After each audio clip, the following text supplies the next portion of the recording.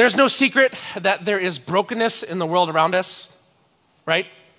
We look at our culture, and no matter where you stand politically or socially, there are things about the world that all of us can point to and say, that is wrong.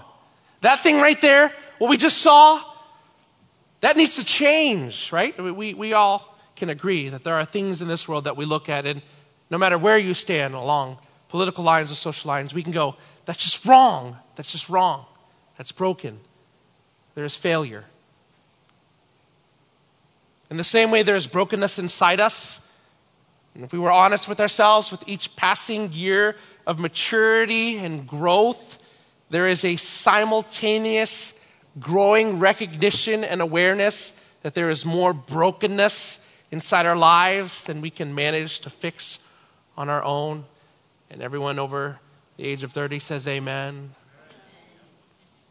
For instance, while I do not throw tantrums like I used to when I was a child, or at least I would like to believe I don't, I am keenly aware of the inner tantrums I find myself throwing, and it almost feels more condemning because unlike the realities of my adolescent paradigms, I know better, right? And I still act and feel in ways that prove that there is still much of me that is not how I hope to be. And I don't know, maybe you're way better than me, but do you ever find yourself acting in ways that you know you should not and that are not the ways that you should? I think you do. I think we all do. So, in the search for the solution to the brokenness in the world around us, we look to pictures of a bright future as a way to maybe motivate positive change in the world around us, and specifically maybe the world within us. We look to the words of people like Martin Luther King, who cast a vision of what things could be when he said, I have a dream, hoping that these words would spur us on to live in love and stand up against hate. Or we hold in front of us a picture of the me I want to be. And other colloquial phrases that I try to block on Instagram. And then we begin to explain and give reasons to the action of our newfound passions as a pursuit of self-love or self-care, with the hopes that the goals we have set for ourselves are enough to motivate us to go where we have never been, to be transformed into someone we are currently not. Now, I follow some of you on Instagram, Facebook, or whatever, and so I'm not saying that if you put Martin Luther King on your page or you have, proclamations of self-care and self-love, that these aren't good things, that these are wrong. But listen, simply believing that, and this is the point, believing that within ourselves we can accomplish the kind of heaven on earth we're looking for by simply placing our emotions and decisions on the counterfeit bedrock of positivity and altruism is like being prescribed a Band-Aid to bring healing to the reality of terminal illness. Does that make sense? And sometimes this kind of thinking creeps in to how we, who are Christians, actually apply the scripture to our lives. Maybe you're not guilty of this. Maybe you grew up in a good Christian home from a solid Bible teaching church that never messed up in any kind of doctrines, or always stayed true to the center, never went left, never went right. Maybe you did that. But in my years of being a growing disciple of Jesus Christ, over 30 years of growing and failing and learning what it means to be a follower of Jesus, I've treated the scripture as a series of disconnected stories that each gives insight to little morals for how we are to live. When in reality, the scriptures is so much more than that. To quote Tim Keller, he says this: the scriptures is actually primarily a single story about what went wrong with the human race and what will put it right. Figuring out what went wrong with the human race is actually really important. And that's why our text is really important today. Because if we're going to try to understand how Jesus is better, how Jesus is greater, we first need to peer into the ugliness of what is sometimes uncomfortable, of what went wrong with us. In the same message that I just quoted, Tim Keller, he gives this illustration. He talks about this woman by the name of Beatrice Webb, who was one of the architects of the modern British welfare system. She and her husband, he writes this, she and her husband and some others founded the London School of Economics. She was a socialist, an activist, a British leader. She kept a diary, and in 1925, she went back and looked at her older diary, and she wrote, listen to this. In my diary, 1890, I wrote, I have staked everything on the essential goodness of human nature. Now, 35 years later, I realize how permanent are the evil impulses and instincts in us and how little they seem to change, like greed for wealth and power, and how mere social machinery will never change that. We must ask better things for human nature, but will we get a response? No amount of science or knowledge has been of any avail, and unless we curb the bad impulse, how will we get better social institutions? That's a remarkable statement from somebody who ought to know. She is saying there is something so wrong with us that leads to selfishness and violence, that leads to corruption in business, corruption in government, that leads to war and atrocities, and that's consistent across all of history. And she says science hasn't dealt with it, education hasn't dealt with it, social machinery hasn't dealt with it. Who will explain it? I wish those were my words, but that's just something to think about. Who will explain the reason for the failures in our world, the failures in our own lives? Well, when we began this series, we looked at Jesus walking with two of his disciples. Some of you remember this a couple weeks ago. And Jesus came alongside of these guys, unbeknownst to them, and he came alongside them and he asked them what was going on, and then he did this really interesting thing. What did he do? He came beside them and he interpreted how the scripture explains the solution to all the failures their world and their hearts contained. And this is what we read, just to kind of bring us back there, Luke 24:27. Then beginning with Moses and all the prophets, he interpreted for them the things concerning himself in what? All the scripture. And what was the scripture at this time? Does anybody know? You could talk to me, it's fine.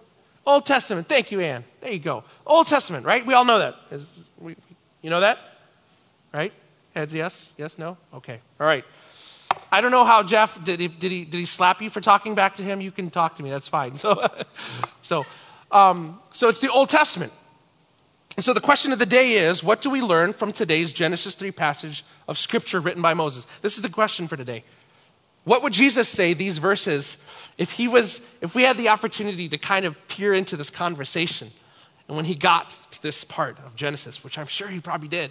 I can't prove it, but I'm sure he did. What would have Jesus said? I don't know what he said, but maybe he said this. When it came to being tested, Jesus chose better, and he was greater. Jesus chose better. He was greater. Jesus would have said, maybe if he listened to a Tim Keller sermon, that Jesus is the true and better Adam. But if this, of course, is not a phrase a 20th century theologian came up with, this idea of true and better Adam, since the beginning of the early church, this is what Jesus taught his disciples and what his disciples taught others.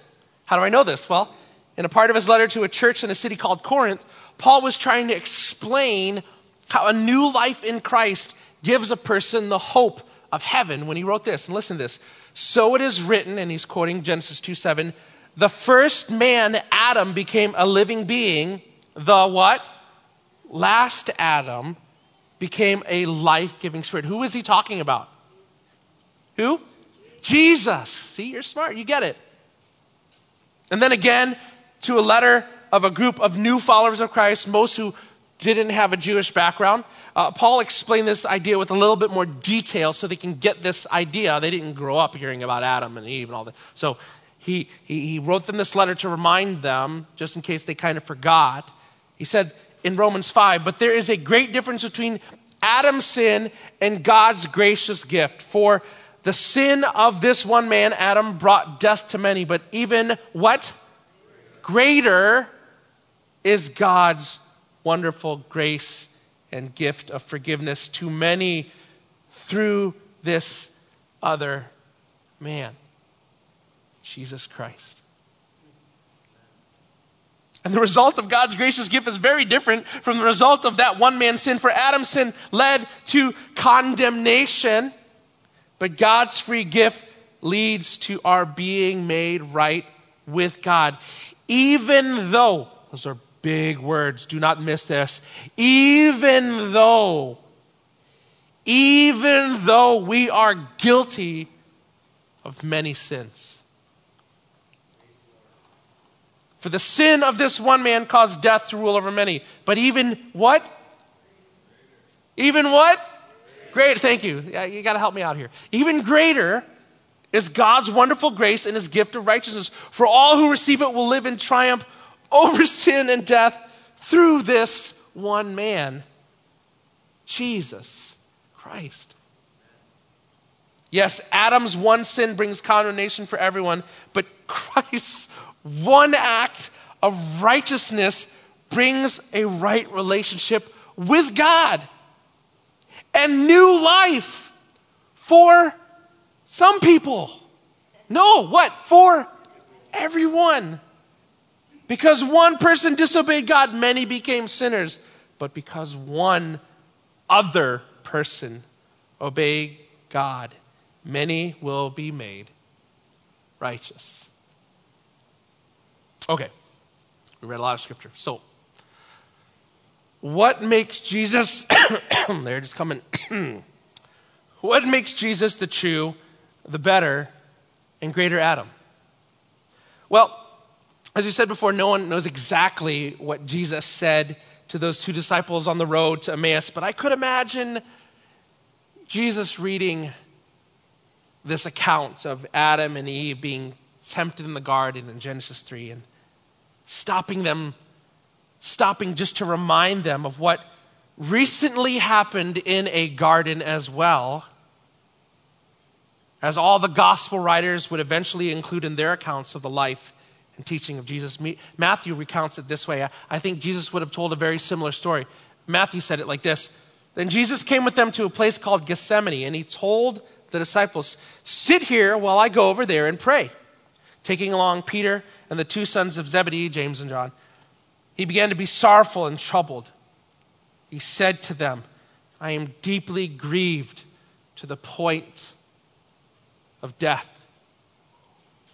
You know, it's funny, I didn't have this in my notes, but even just as I read this, when we think about how Jesus is greater and how he's better and how he's better and greater at overcoming our failures, I think sometimes we forget the model of Jesus, that in our temptation, in our struggles, do you have a Peter, James, and John in your life?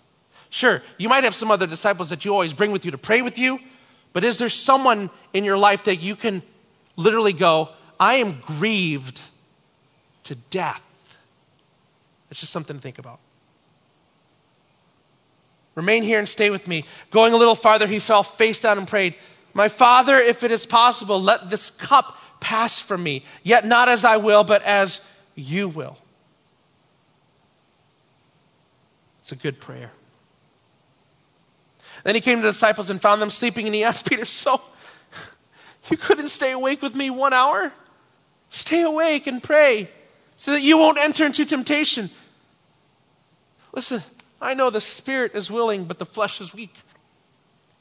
Again, a second time he went away and prayed, my Father, if this cannot pass unless I drink it, your will be done. And he came again and found them sleeping because they could not keep their eyes open. After leaving them, he went away again and he prayed a third time, saying the same thing once more. Not my will, but your will. And then he came to the disciples and said to them, are you still sleeping and resting? See, the time is near. The Son of Man is betrayed into the hands of sinners. Get up, let's go. See, my betrayer is near. Some of you are familiar with the story and are not.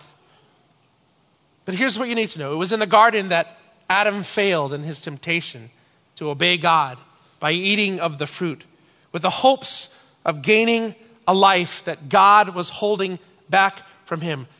Don't you know that you will be like God? Oh my goodness. And all of a sudden, the thought was entertained that by my own doing, I could be everything that I would hope to be. And simultaneously begin to doubt that God was giving me his best. I began to believe that God was holding out. His disobedience introduced death and condemnation to the entire world. But it was also in a garden where Jesus overcame temptation and made a decision to drink from a cup that meant him losing his life while Adam was trying to find his life. Christ was making a decision to lose his life for our sake so that all could receive the kind of grace that God has generously given to all who would receive him. This is the good news. This is why Jesus is better. This is why he's greater. So, okay, that's about Jesus. I get jazzed about that because it's good news. Or maybe good news is what you've heard a lot of, but you're not really sure how this intersects and connects with the realities of your everyday life. And so we ask the question, what real impact does the fact that Jesus is the true and better and greater Adam have to do with the everyday realities of my life? Well, the writer of Hebrews puts it like this. For we do not have a high priest who is unable to sympathize with our weaknesses, but one who has been tempted in every way as we are, yet without sin. Therefore, let us approach the throne of grace with boldness, or with confidence, as I grew up with, so that we may receive what? Mercy and find grace to help us in the time of need. Okay. Let's make it real simple. How does this work for us? How are we to connect the dots of Jesus being the greater Adam, who was better than Adam, who through his one disobedience brought death, but now Jesus brings life? Well, what does that even mean for us? I think it allows us to ask these two questions. Remember, we asked this the first week, and that we're going to be asking throughout the series in response to what we're hearing about who Jesus is.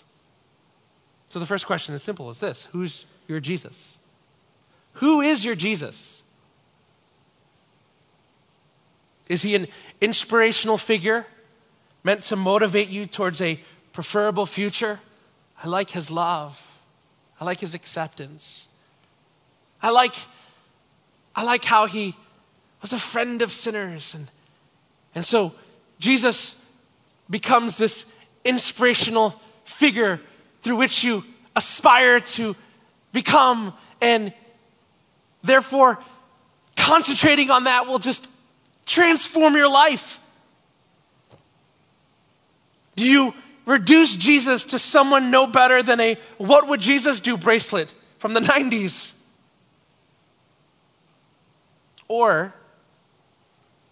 Is he someone who meets you where you're at, with mercy and with grace, because we need it, because we understand that we are broken, that we are sinful, and that we are people in need of a Savior? Is he someone that you believe loves you, not just in spite of your sin, but because your sin separates you from God the Father, and he loves you just as you are, but has every intention to transform your life from the inside out? Who is your Jesus? Who is your Jesus? And where is your Jesus? Is he a distant deity that you constantly work to earn his acceptance and approval? Or is Jesus the one who is near and compassionate, and as Hebrew tells us, sympathizes with your weakness because he knows? Is your Jesus someone who, because of the guilt of your weakness and your failures, when you fail, when you stumble, is he someone you hold at arm's length because you feel ashamed or you feel condemned? And in turn, you're like Adam and Eve, unwilling to be found by him, even doing something as stupid as hiding in the trees that God himself had made, thinking that he will not find you. Let's hide in the trees. God won't see us. And I'm not making light of our inclination to hide when we sin, but that's what some of us do. In our weakness, in our times of temptation, instead of clinging to Jesus, who is the true and better Adam, we put him at arm's length because of guilt, condemnation. And we hide, feeling naked. Or, in light of what we just looked at today, is Jesus someone who, even when our guilt and shame drives us to do everything we could do to hide from his presence, is your Jesus someone that you believe seeks you, no longer counting you as slaves to sin, but as a co-heir to the kingdom of God the Father, who now calls us his children? Where is your Jesus? Is he out there? Or is Jesus actually Emmanuel, God with us?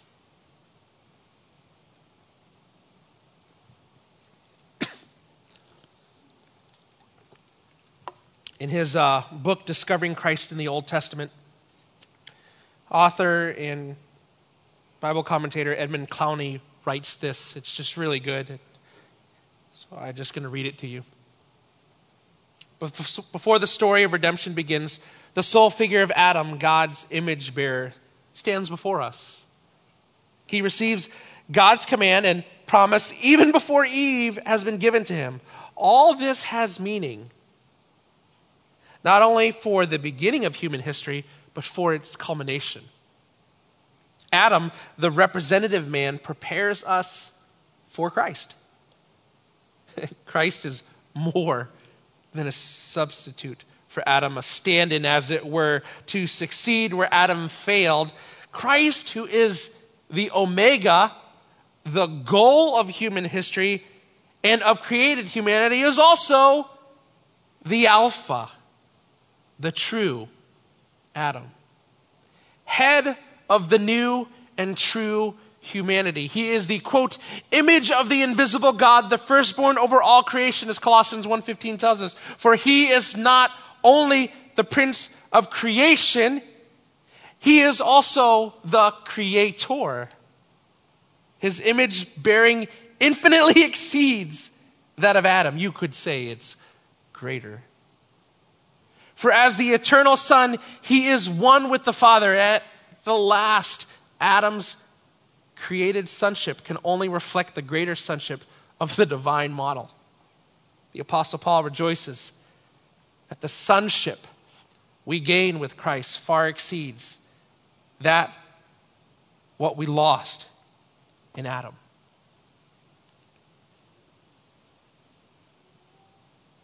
So who is your Jesus today?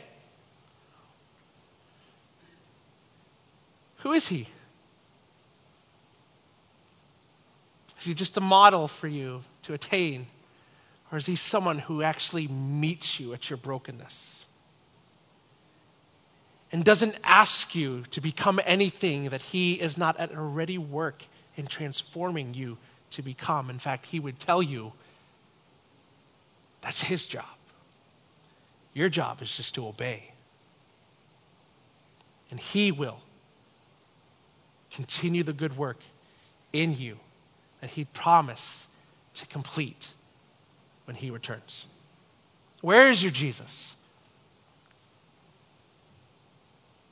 Is he distant because of your disbelief, your unbelief? Is he distant because of your guilt, because of your shame? Is he distant because of your bitterness, because of your anger? Is he distant just because out of negligence you didn't notice he was distant, but he is? And maybe today you could believe and confess once again that God is with you, that he's here, that he is true, and that he is better than the failures in the world and the failures within our own hearts. Let me pray. God, thank you for the wonderful hope that you've given us through Jesus Christ. You sang about it today. Jesus Christ, you are our living hope. May that be more than just a song we sing today, God, but may it be the anthem of the heart of every believer here today who walks from this place